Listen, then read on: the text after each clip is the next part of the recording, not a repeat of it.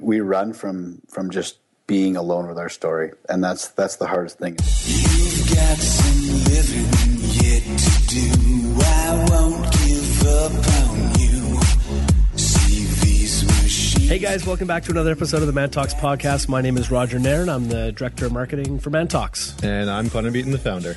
Welcome back to another episode. This week we have a very, very special guest. His name is Xander Robertson. Xander is a writing coach and is also a ghostwriter himself. And today we're going to talk a lot about uncovering your story and the importance of having that story put out into the world. Connor, maybe you could touch a little more on what the conversation was about today. Yeah, absolutely. So, I mean, whether or not you're wanting to write a book or start a blog, or, even if you're just trying to understand your personal story better for, your work or your business, or even with your relationships, this is a great podcast for that. Xander dives into some, golden nuggets on how to formulate your story, how to understand it, and how to understand how it can add value to other people's lives. So it's a really, really informative podcast in understanding your personal journey, and just tons and tons of nuggets. But before we dive in, we just wanted to quickly touch on the fact that we really appreciate you guys listening. We're having a lot of fun doing these. They take a lot of work to do, but it's almost like it's no work at all. It's so much fun to get a chance to talk to these amazing individuals, and then it's amazing to hear your feedback. And on that note, if you're enjoying yourself, please go to iTunes and leave us a review. It goes a long way to help the podcast climb the charts on iTunes, which means that it gets into more hands of the men out there. Just take 2 minutes and go to iTunes and leave us a review. And definitely let us know who you want us to interview. That's a huge thing. We're looking for people to interview from around North America, and we've reached out to some pretty incredible people. So no name is too big. If you want to hear somebody on this podcast, leave us a review and let us know who you want us to feature, and we will find them. We will find them. All right, let's bring on Xander Robertson. Hey, Xander, welcome to the show. Thanks so much for joining us this morning. Good to be here. Thanks, guys. So before we get started, we always like to ask our guests, to give our listeners some context, sort of what do you do and how did you get into that? Yeah, that's a good question. It's actually, I think, very related to what you guys do with Man Talks. And I think it's why it's, I'm really happy to be on this show and be telling my story, because what I do is I'm a writer. I've been a ghostwriter for the past 5 years. The way I got into it was, I guess, not a traditional path. I studied philosophy in university, but it wasn't like I knew I was going to be a writer all my life. And one of your previous guests on your podcast, Philip McKernan, as you guys know, he's a very great coach, great at asking people probing questions and getting them to think. And I had joined one of his programs. I was looking for entrepreneurial advice and help because I was in real estate and I was just chasing the dollars, that whole cliche story. And Philip broke me down, made me cry, and asked me what the hell I really wanted to do with my life. And that's kind of what got me started. And it's just been a long path, over the last 5 years, just diving deeper into my writing and getting better at it. Obviously, when I first started, I had a basis, but I had a lot to learn, and I still do. And so that's been my path. And so I'm a full-time writer for the most part, and do ghostwriting and coaching. I coach new writers to get their own book and blog projects off the ground as well. So we hear that term ghostwriter a lot, and I'm not sure. It means I'm a ghost. Yeah, exactly. Crap. It means I write about ghosts. Is that why I've never seen you before? It's a term that you hear a lot, but let's just maybe define it and kind of break it down a little bit for listeners. Kind of what exactly is a ghostwriter, and what does the relationship with the author look like? Yeah, there's different ways to do it. So there are ghostwriting contracts where literally, someone will find you online or however they find you, and then they'll give you a contract, and it's just write me a book about X. And you research it, you do it, the entire thing. This is the writer now. The writer researches it, does the entire thing, produces a book, and Joe Blow puts their name on it, right? That's very common amongst sort of Wall Street type insiders and that. And they just want to have, a well-written book and have their name on it. It's just kind of for show. I've never done one like that. I wouldn't want to do one like that. For me, it's my whole gift and what I love about it is being able to help the author express their voice and really as close to their own voice as possible. These people that I work with are, a lot of times, just for numerous reasons, can't or don't want to write their own book, but they want the book to be in their own voice and they want it to be personal. So I spend so this is I guess the second of the types, is interviewing the author extensively, learning their whole story, learning because typically, I mean, I always write nonfiction. So what they're trying to teach, getting a knowledge of that, and then expressing it in their voice. So those are the two main. I suppose there's any different level of involvement on the authors and, in between those two, or perhaps further to the one side or further to the other, but those are the two main ways. And I always, my method is to speak with the author and get and interview them extensively. Very cool. And what are some of the major blocks that you find that people have? Because like the funny thing is that we're just talking about people's story, right? Like we're talking about people's journey or timeline. Like we're just talking about their lives, right? So it's one of those funny, almost like catch-22s where a lot of people seem to really struggle with, I know I have a message and I know I have a story, and it's kind of like buried in there, like buried in there somewhere. And what are some of like the biggest challenges that you see that people face when it comes to unearthing their message?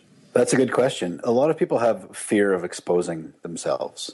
And what I always say is what you've overcome is your gift to the world. But the tricky part is that what you've overcome is often what we want to keep buried below the surface. We don't really want people to know where we've come from. And what you find with people who get over that and who move beyond the fear of that is that then they really move into a space of power.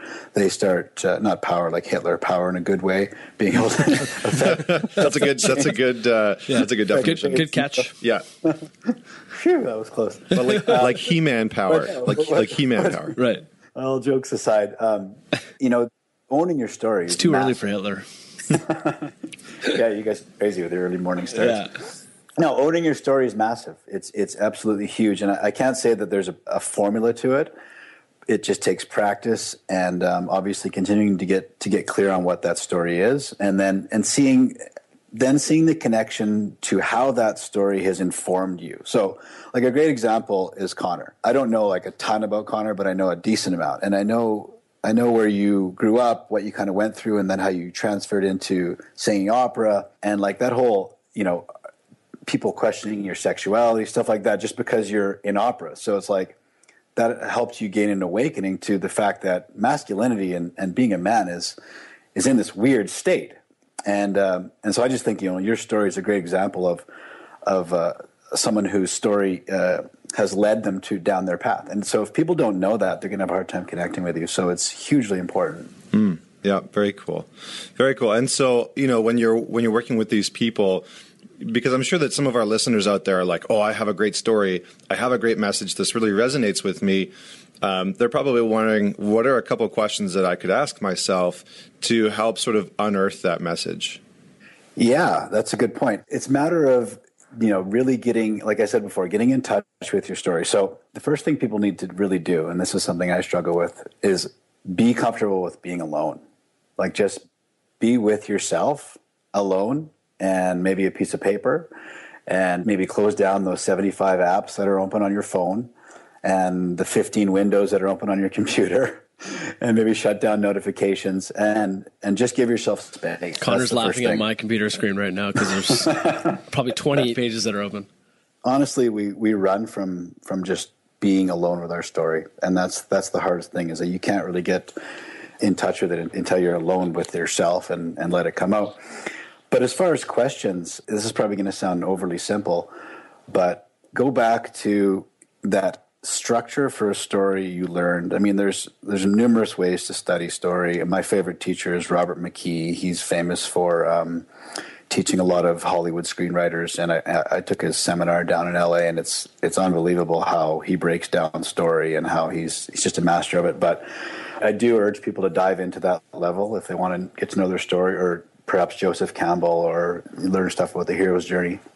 But from a very simplistic point, if you just want to get started, go back to that high school or even junior high English class method of beginning, middle, and end. So recognize, too, that there's, stories are looping over themselves in your life at all times, and you're probably just starting one, then you're probably wrapping another one up. But go back to where you started, like who you were at the beginning. And so in my case, I'm a farm boy, grew up in northern Alberta, grew up playing hockey, and everyone I knew was a farmer or worked in the oil patch. Obviously, that had a big impact in who I was and how I grew up. And ultimately, I won't share the entire thing right now, but ultimately I ended up doing what I'm doing. But there's a connection between the fact that I didn't realize I could be a writer and the fact of my beginnings, right? So get to know your beginning and get to know the middle. The middle part's where the struggle happens, where all the conflict happens. Kind of look at the big turns. So ask yourself, what are the big turning points in my life? Focus on those. Don't, Elmore Leonard, who wrote Get Shorty and a million other really great books, famously said, story is just like real life with the boring parts left out. So in terms of the middle and the conflict, definitely focus on the big turns and just look at them and see what they were, what happened, and what they meant to you. You'll have these moments that stand out. Everyone does. For me, a great one is what I just explained at the beginning about how, Philip, I said that jokingly, but it's true. Philip did break me down, make me cry. And I was standing in front of 8 other entrepreneurs crying. And trust me when I say that's not something I like to do. It's tough to be vulnerable. But that was a turning point. That was a moment I'll never forget, because he forced me to look at the truth. And the truth was that I was not on the right path professionally. And it was time to actually do what I really dreamed of and what I wanted most. So that was one of the major turning points for me. And, everyone has those. So ask yourself about those. And then look for, the third part, the resolution. So what did it lead you to do? And I think that's one of the bigger problems that people have when they come to me wanting to write books, is that they're not quite at a resolution yet and they want to write a book. Maybe it's better at that point to focus on a blog or something smaller. Because, for a blog, you don't necessarily have to, you can tell micro stories, right? Unless you have, especially for nonfiction. Most of what I say is speaking about nonfiction, because that's what I write. But if you're going to be giving people a message and you want them to change their behavior somehow or just affect change in the world, you kind of have to have a solution. So what did of what you went through in your life, that those early beginnings and all those and all the things in the middle, what did it lead to? What did you create? So again, going back to Connor, he created Man Talks, and he's kind of got a full story there that could be told. So those would be the 3 I'd focus on: beginning, middle, and end. Very cool. Very cool. There's a couple things that I plucked out of there, pieces of gold. One of them, you mentioned that, these stories have a tendency to intertwine amongst one another.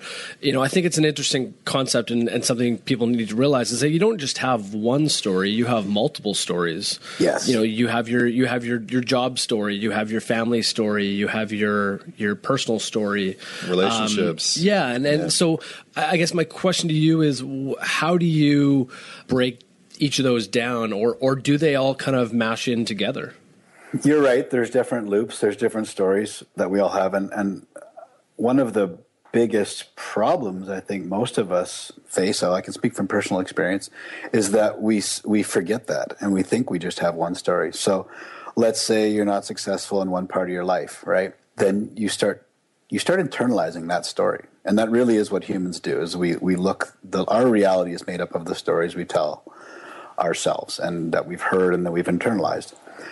And so, let's say you're struggling with business, okay? It's or a job. You're not where you want to be, but yet you have a really happy family and you're healthy and you got great friendships. If you're not careful, the one story about not doing well with your job can cross over.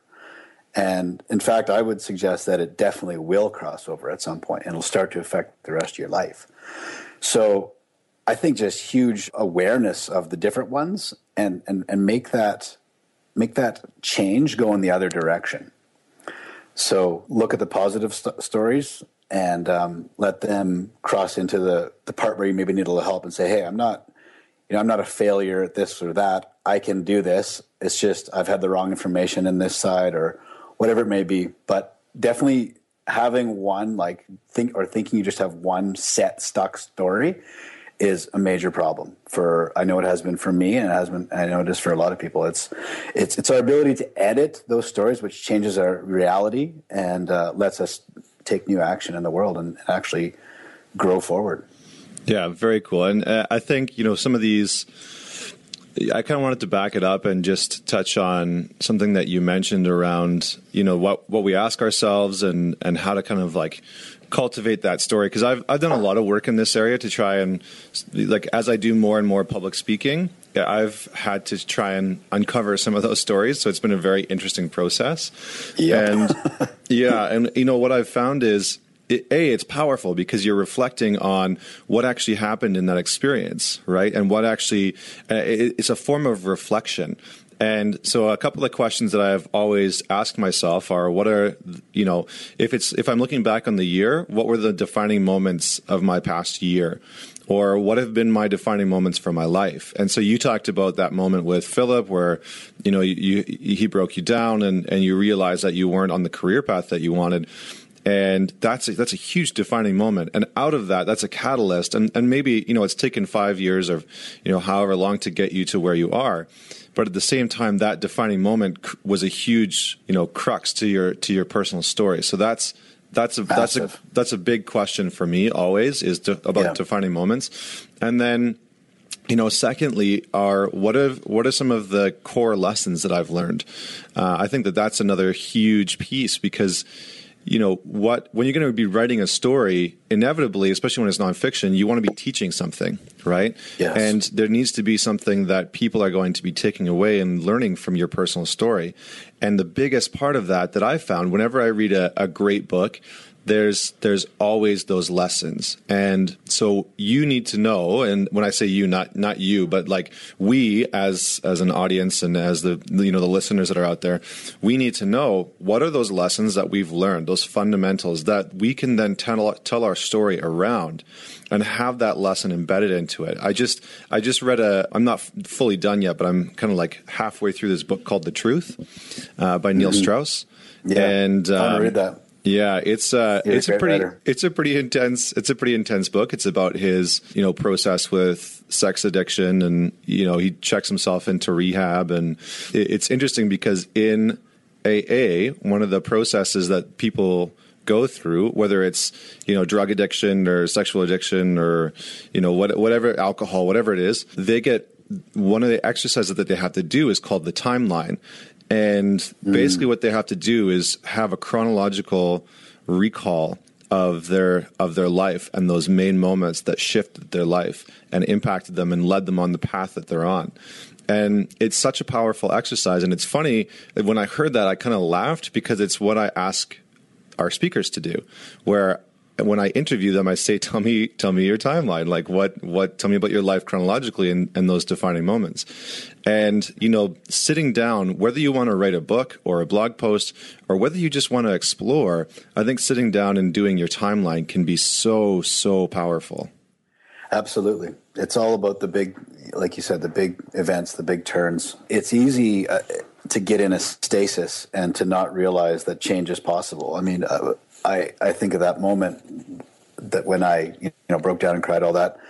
It's unbelievable to me how it shifted my life, and it was one moment. And when I walked in that room, I tell you, I did not expect that. I really didn't. I was expecting, I'd seen Philip speak, and I knew he was different and stuff, but I still thought, okay, like I'll get better at what I'm already doing rather than completely shifting. And through that process and seeing that major shift made me go, oh my God, there's been other moments like that in my life too. Unfortunately, or maybe fortunately, I'm not sure, a lot of them happen before we're really consciously aware of what a life story and what a life timeline really is.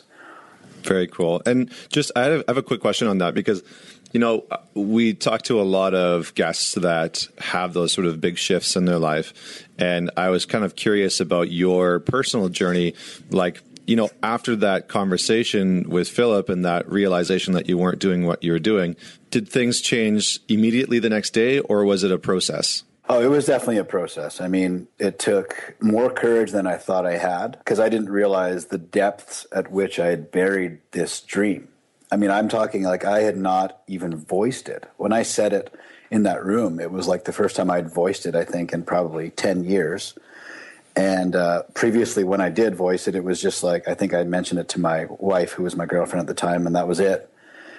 So, I mean, this was something that was extremely buried, and it would continue to take me a lot of courage to do it. and still does. But the process it wasn't like I walked out of the room and, there was paparazzi and they were, all of a sudden I was this famous writer, obviously. Do paparazzi follow writers? No, they don't. Not at all. So you're not in it for the spotlight. Right. They don't yet. No, not. Well, some maybe, but definitely not me. J.K. Rowling. Yeah, they would follow her. Absolutely. She's a superstar. I love her. No, what I did is I started taking small steps. So to make it real in the world, it's one thing to have this big moment of realization, but if you don't take action right away, that the dream's going to die again. So I just started taking small steps. I literally started journaling and realizing that this was a process that made me feel whole. Just writing was just an important part of me and who I am. And then I expanded to a blog. That was within a few months. But then within like less than a year, I had, the way it turned out was great. And it's one of those awesome moments where you're like, wow, the universe is aligned and all that stuff. One of the guys who was in the room there with me that day is a real estate expert. He had, about a few months after that, he landed a contract to write a book for Wiley, with Wiley, the publishing company. The process of me, I guess, being vulnerable and the fact that we had a high level of trust because of that, because we'd shared those kind of moments. He had shared a lot with the room as well. And he just trusted me and he asked me to write his book. And that was my first professional gig. So I ghost wrote his book, and that's how it started. And from then on, let me think, I continued to work in real estate and write on the side for 2 years. And then after 2 years, I quit real estate and I started writing full time. So yeah, it's been a progression. And, I still do ghostwriting, but obviously now I'm expanding into coaching and other things. So it's a continued progression. It was never like a light switch just turned on. Awesome. We talk about the story structure of beginning, middle, and end. And I just wanted to touch quickly on the end portion of it. I think, and stop me if I'm wrong here, but the end in your beginning and middle and end has a public facing entity to it, and you want to have an end to your story, or sort of a wrap up to your story. Kind of how does this all fit together? But as an individual, do we want that to have an end, or do we need to have a resolution to it, or do we need to look at it as kind of how do I want my story to end and keep it open? I think both can work. You obviously don't want to feel like if your story's over, your life is over, but there might be something you want to close a chapter on. You don't necessarily want certain things. But I think it's an interesting point of separation is, there can be closed chapters to some of these stories as you move on to other phases in your life. Yeah. Some of the, I don't know, I want to say worst things, but let's just go ahead and say it. Some of the worst things that I've lived through and happened in my life were probably sometimes due to not closing chapters that should have been closed. That's a psychologically very important thing. And then when it comes to, writing a book, you obviously, if it's nonfiction, you want the reader to be telling themselves a story. Okay, they're reading your story, but they're not really there for you. They're there for themselves. So they can connect with your story to obviously to learn and whatnot, but they're wanting to learn what your resolution is, like what you got out of that and what you learned. And here's the new thing that you now have to go and take, this valuable piece of wisdom, this idea. So for you as the writer or the storyteller, it's a resolution to some certain thing, not your whole life, but it's a resolution to some path. And then that person can go take that wisdom and use it. A friend of mine named Giovanni, he has a group called the Archangel Academy. And it's really cool, a bunch of entrepreneurs helping each other and giving back to help other people. And Giovanni's a very smart guy. And one of the things he said to me that was a big eye opener. He said, "You remember that game Super Mario? Obviously, we all do for 80s or 90s children, right?" And we all think like in the entrepreneurial space or like the thought leader space or any space where you're trying to help other people, we all think of ourselves as the Mario. We're the hero, right, of the story. But the reality is we're the mushroom. And this is coming from Giovanni, and he's got these great analogies. We're the mushroom because the mushroom just helps the hero. So you want the reader to be the hero. And I know that's probably going to sound a little bit contradictory from what I was saying before. you have to use your story in your book or in what you're writing or what you're telling, but that's not the end goal. The end goal is to get the listener to be in their own creative space around their story. And they're like just looking for that mushroom that's going to make them grow 2 sizes and go kick some ass. And I think that's why people listen to Man Talks or other, spaces like this that are dedicated to helping people. They're looking for the mushroom. I mean, they like to hear your hero story, and that's totally cool. They'll resonate with it, but they ultimately want the mushroom. Absolutely. Very cool. That's it's such a paradigm shift. And I mean, it's such a great distinction that the book is about the reader and not just the author's story, because I think so often people try and tell their stories for their own personal, almost like therapy, Yeah. And if you're one of those people that's like, oh, I want to go and tell my story, maybe the question to ask is, why do you want to tell your story? Is it just because it's still weighing on you and you haven't worked through it and you need to go and tell it out of necessity, or are you actually wanting to have impact in people's lives? And I think that's a huge distinction for so many people that might be feeling stuck, in that story, or, trying to tell their story when they've, just come off of the climax or like the, one of the major defining moments in their story. And then without, giving it proper time to process and settle and find a resolution, they're trying to go out there and tell it immediately and get it out in the world when it's still pretty raw. So I think that's a good distinction. It's a tricky one because you need to. I mean, we started this conversation by talking about how you need to involve and use your story in your message. I mean, any great entrepreneur or anyone who's like affecting change in the world uses story. I don't think I can think of a single person who's really affected me who doesn't use story in some way. But they're not, like you just said, they're not telling it for their own sake, and they're not telling it just for that sake of self-gratification or even just for the sake of the story. They're telling it because it moves forward the mission of the people listening. So yeah, I mean, we hear this this whole term of like personal brand, and obviously story can fold into that. Are they one and the same, or do you need to have a well-defined story in order to develop this personal brand? Yeah. Or is it all bullshit? I'm not a personal branding expert, so I don't want to comment on that. But I definitely a story will have something to do with your. I mean, if we take just take it back to the basics, and if we look at a brand objectively, what is it? Okay, it's how others kind of know us, right? And I mean, yeah, I would say a story is very important to that. But I mean, I don't know. I think of brands that aren't personal, like corporate brands, and like Nike. I don't know anything about Nike's story. They make shoes. So I don't know. I guess when it comes into the personal brand space, story is probably more important. But I think that I guess I don't spend much time in looking at that personal brand idea. But I think that to be yourself and to be authentic and to really affect change, that I think story is absolutely vital for that. And I suppose if you're being authentic and you're being yourself, then you're going to have a personal brand. No, totally. So, yeah. Good answer. That was a test.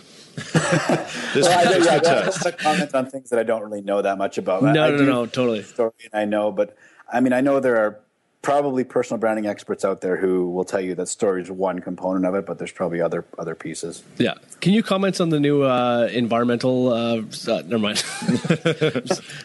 Something completely off topic. Yeah. You just talked about sort of success in what you do and trying to reach the reader and make them the hero. Is that how you define success in what you do and as a coach and as a ghostwriter? Or how do you know you're doing a good job and are successful in your day-to-day? Yeah. The thing is, when people are trying to write a book or even a blog or anything they write or any story they're telling, they have goals. There's always goals. And one of the biggest mistakes people make is not knowing their goals going into the project. That'll affect the way you write it or tell the story. No matter, it'll always affect the way you approach it is depending on what your goal is. So sometimes people's goals are to sell 1 million books, right? They want to be a bestseller. Well, that's going to be a certain type of book. You're not going to write a book about winter gardening in northern Saskatchewan if you want to sell 1 million copies, right? Winter gardening, or yes. you're my mother-in-law. Yeah. Yeah, exactly. And another one is that I hear often is people want to drive sales to their higher price point items. So you're selling something that's worth $5,000 or $6,000. You know, it's reasonable that people would want to get to know you and what you're doing really well to make that decision. So then your goal would be to write and tell the story of your product very well, not necessarily even directly, but you want to tell that story. Another major goal that people have is to change people, to change the world. And I think that's the most noble one. But all of those goals, every single one of them, requires someone to take action, and someone other than you. It has to be a reader. If your goal is to change people, then they have to change. If they haven't, then your goal wasn't met. So that's how I define success. If whatever your goal is, if that happens, if people have taken that action, then you're successful. And a lot of times the funny thing is some of the biggest successes that I've seen on books weren't necessarily like bestsellers. They didn't sell like 1 million copies. Maybe they only sold 1,000, but X hundred of those people did something really significant. And that's, there's it's not just one, there's several industries around. Get a bestseller, and it's really sad because it's just surface level bullshit. You can hire these done for you services where they essentially template your book, they template your design, they template the whole entire process. And then at midnight, all the people in the course sit around on Amazon and download your book for free. So now you're a bestseller. And so you can tell people you're a bestseller. And this is rampant. And honestly, if I could give anyone advice, is do not do that. Don't waste your time on that shit. It's not about, of course it looks good to have a bestseller, and that can be defined a million different ways, by the way. A traditional New York Times bestseller is a lot different than hitting some sub category on Amazon for an hour. But I don't think that a bestseller should ever be the goal. I mean, I think the goal is to really affect people and change them, and that's when I would consider it success. Very cool. And I think the other distinction, at least in my personal experience, is to recognize that your story and what your goal might change. Like for example, I wrote something about a year and a half ago. Like I wrote about 120 pages or whatever. And I was like, I'm going to write a book, and it's going to be for guys, and it's going to be tailored towards this. And I wrote it in a very specific way with a pretty heavy aspect around the Tao Te Ching, because at the time I was fully immersed in that, and I revisited it not too long ago, and you were actually part of that process, and I was like, oh, this totally is not in line with what I want to do. Right. And so being cognizant that your messaging and the outcome that you want to achieve is going to evolve over time. And where you might be at right now, getting started on it and writing it is a really good idea. And definitely having somebody that's going to partner with you, help you set those goals, and help you set very clear outcomes, I think is hugely, hugely important. So yeah, no, absolutely, and that's true. Goals do change, but I think what's interesting about that, the story you just told about, what you had written, it's not like there's not good content in there that you would like to use at some point. I mean, a lot of it probably does represent you, but the overall message isn't a fit anymore. But you sometimes don't know until you dive in. And, that's obviously really cool that you dove in, but maybe the resolution wasn't quite there, right? And maybe that's why that project wasn't quite ready to come out. And again, maybe you didn't I don't know exactly what you did at the beginning, but maybe you didn't set your goals very clearly. And I definitely didn't even have a goal. I was just like, I want to write something. And I created a rough outline, and I'd never written a book, and I'd never had a blog or anything like that. But I was like, fuck this. I'm going to write a book. I'm just going to do it. And then over the course of 3 to 5 months, I banged out like 100 and whatever pages. And I was like, yes, I have a book, and I know that it's not coherent because I know nothing about writing a book. But it was just that act the act of, like you said, diving in. I think diving into the pool, like if you want to learn how to swim, put on the water wings and get in the freaking pool. So like so many people just stand there looking at it, be like, okay, I'm going to visualize myself swimming and I'm going to visualize this. And, and then they never actually learn how to swim because they've just stood there looking at the water for so long. And I mean, you know, when I want to revisit that, I have something solid. Why haven't adult water wings become a thing? I mean, maybe with the resurgence of adult coloring, we'll have adult water wings. True. And training wheels. Does that mean we can have adult peeing in the pool? Yeah, totally. Yeah. Wait. I think that's actually probably still happening. Yeah, that's probably a thing. That's probably a thing. By the way, Connor and I are obsessed with adult coloring right now. Yeah. Are you? Yeah. We're getting our wives together and we're having a coloring night with wine. Nice. Yeah, we'll see where it goes. He's not joking. I see it all over my Facebook feed. People are coloring like crazy these days. It's the thing to do.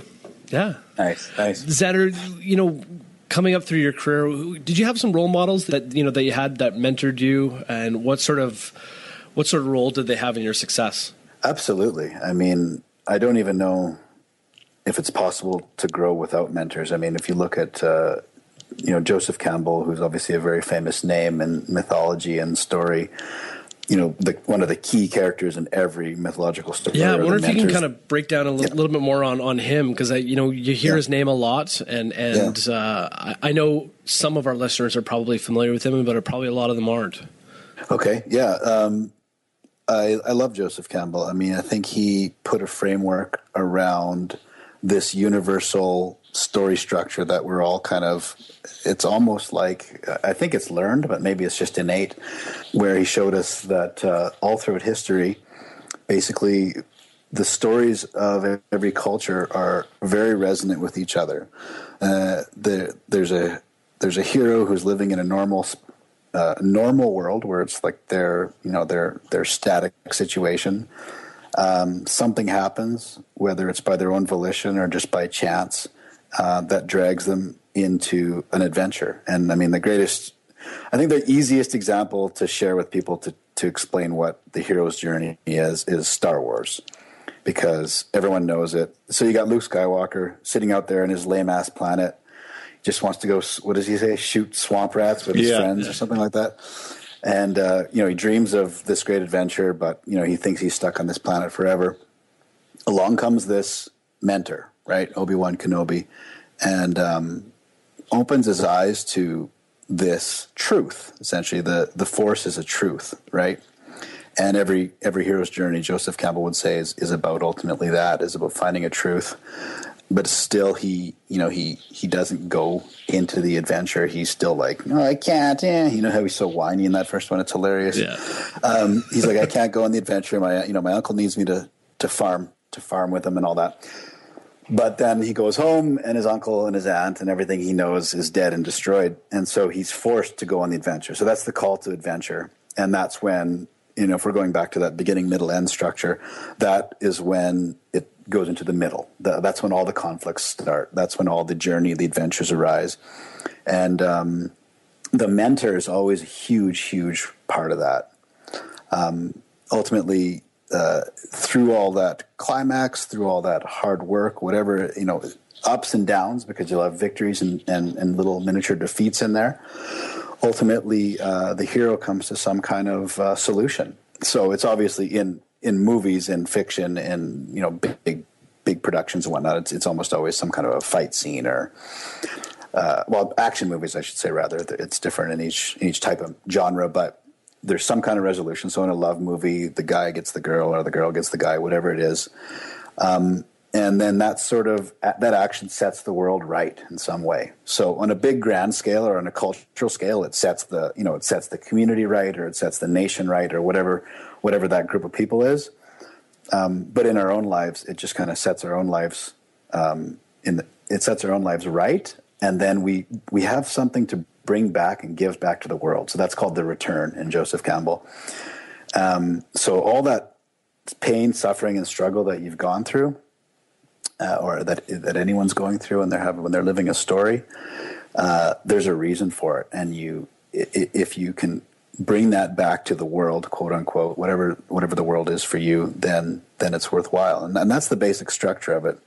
But to answer the question about mentors, yeah, I've had several, and Philip's one that's a great example. As far as writing, a friend of mine, Julie Broad, she's a huge mentor. She's a very successful entrepreneur and writer, and she's helped me with my writing a ton. And other than that, I'm a big believer in virtual mentors. So I read a ton, and I listen to great podcasts, and I listen to audiobooks, and I'm always looking for virtual mentors. And I use them, and I really try and make the knowledge I gain from them. I try to, make it real in the world. I try to use it. Awesome. So on that virtual mentor note, can you give us like a book or two that's changed your life? I'd love to hear some blogs as well. Yeah. The book that I most commonly recommend to people, and this is probably just because of the space that I'm in, it's a book called The War of Art, and you guys have probably heard about Steven that. Pressfield. Yes. Have you read that, Connor? Yeah, I haven't. I actually have the audiobook, but I haven't listened to it yet. And Steven, if you're out there, you will be on our show one day. Yes. He will, and his editor is really, really great as well, Sean Coyne. He's a great story story nerd. He knows story like crazy. Very cool. For those that don't know, Steven Pressfield wrote the book Legend of Bagger Vance, Yep. but has recently kind of gone into the field of creativity and the creative process, and really trying to share with the world, the creative struggle and how to overcome it. But maybe I'll let you tell it. Maybe I'll let you tell it. I think he still writes a fiction book every year, and his main genre, The Legend of Bagger Vance, is probably because of the movie the most famous. But he wrote Gates of Fire, which is his first major bestseller, and that's a novel. I don't think it's ever been made into a movie, but it's the story of the Battle of Thermopylae. So the movie 300. It tells that story, and apparently I still haven't read it. I'm dying to read it. Apparently it's just amazing, and so he's like really big on the kind of the war metaphors, and hence the War of Art.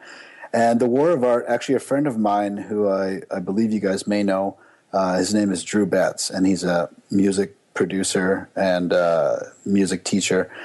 And Drew was in the room that day the story I told about being broken down, crying, and everything. He was in the room that day. He's a really good friend, a really cool guy, and him and I were talking one day, and he was telling the story about how he managed to get back into music, because he had kind of had a similar story where he'd kind of forsaken his passion, and he said this book was an absolute game changer for me, and I went and I bought it immediately, and I read it, and it got me writing. It got me going. It got me moving. He talks about the central concept of the book is, he calls it resistance. And resistance is just that feeling we have to do that thing that we know we need to do and we want to do, but it's difficult. And so the point Pressfield makes is like, you never feel resistance to lay on the couch, eat Doritos, and watch TV. You never feel resistance to not make that phone call to that person who can help you move forward. You never feel resistance to not write your book. It's only for the difficult things that you feel resistance. And his point is like, it never goes away. I mean, by the time he had written The War of Art, he'd published several bestsellers, and Pressfield, and this is in fact, if you want to read a book that is a perfect example of using your own personal story, but writing for the audience so that the reader can tell themselves their own story, I would say read that book, because he tells his story, and it's pretty outstanding. I mean, he was by the time he was 40, he was still he was like picking fruit and driving taxi, and he said resistance was just so unbelievably strong. He just kept avoiding what he always knew his task was.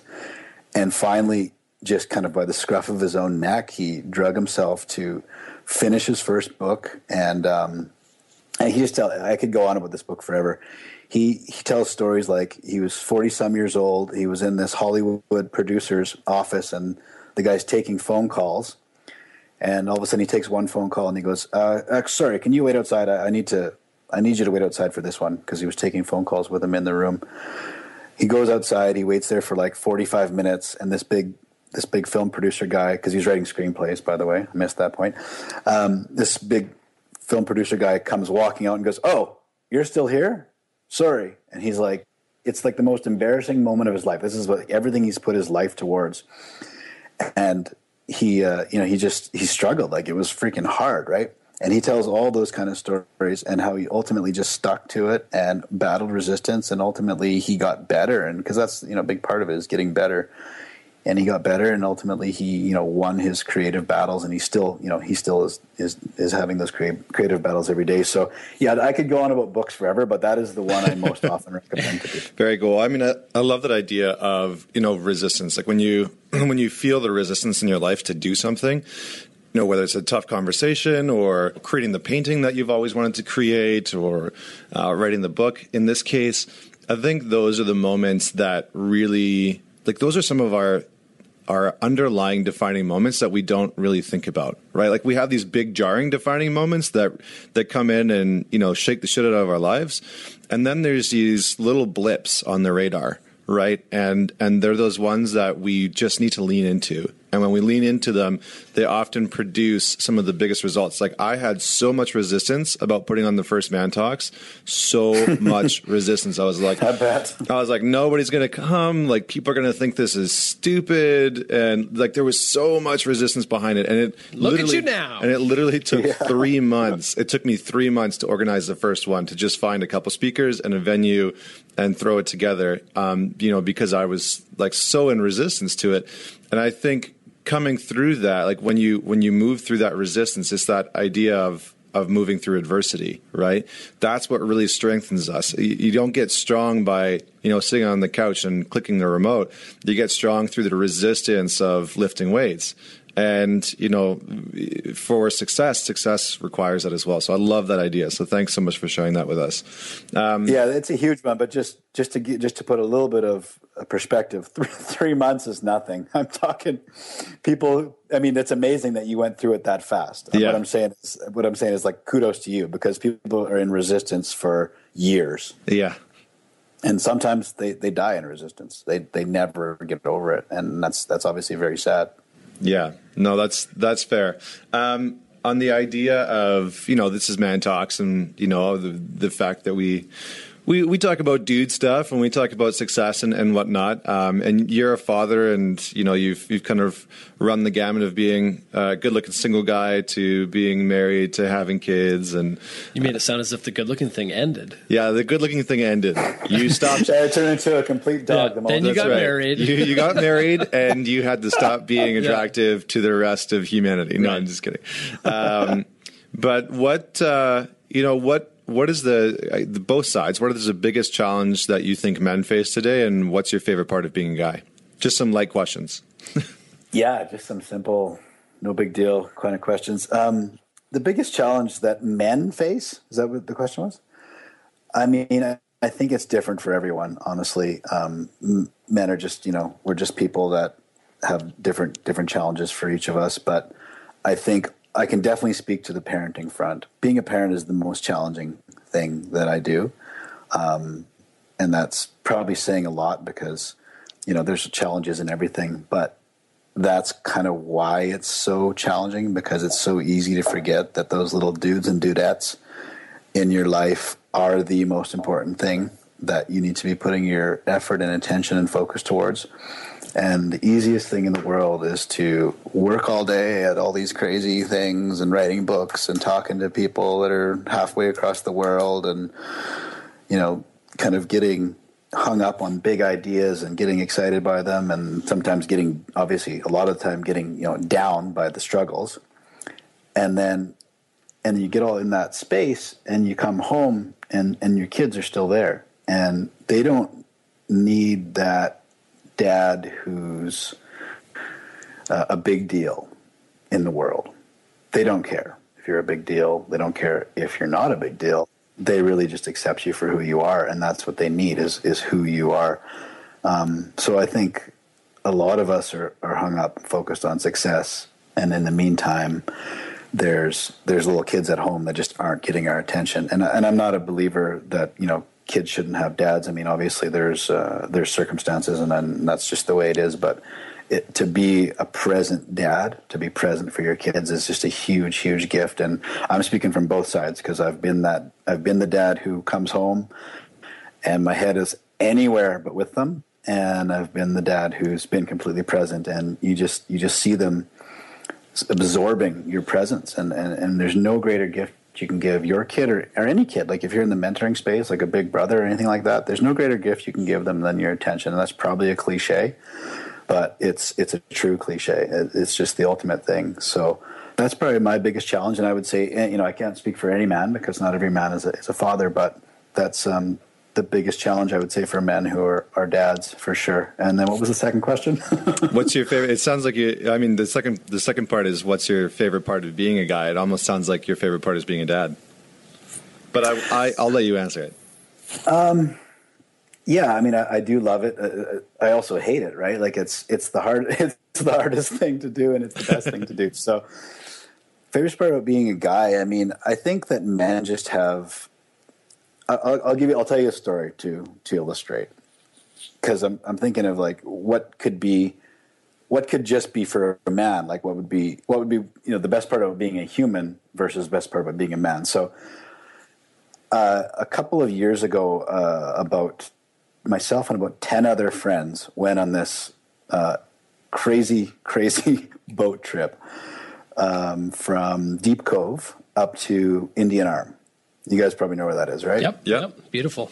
It's an epic spot. And a friend, one of the guys that we went with, he has the boat, and his friend has a cabin up there. And when I say cabin, like it's a one-room little hut. And, you know, out in that country, from the water, when you go up the banks, it's like a cliff. It's just sheer. Like there's no flat land. So this is not like a big open campground or anything like that. This is just this little tiny space in the rainforest with this ridiculously beautiful setting.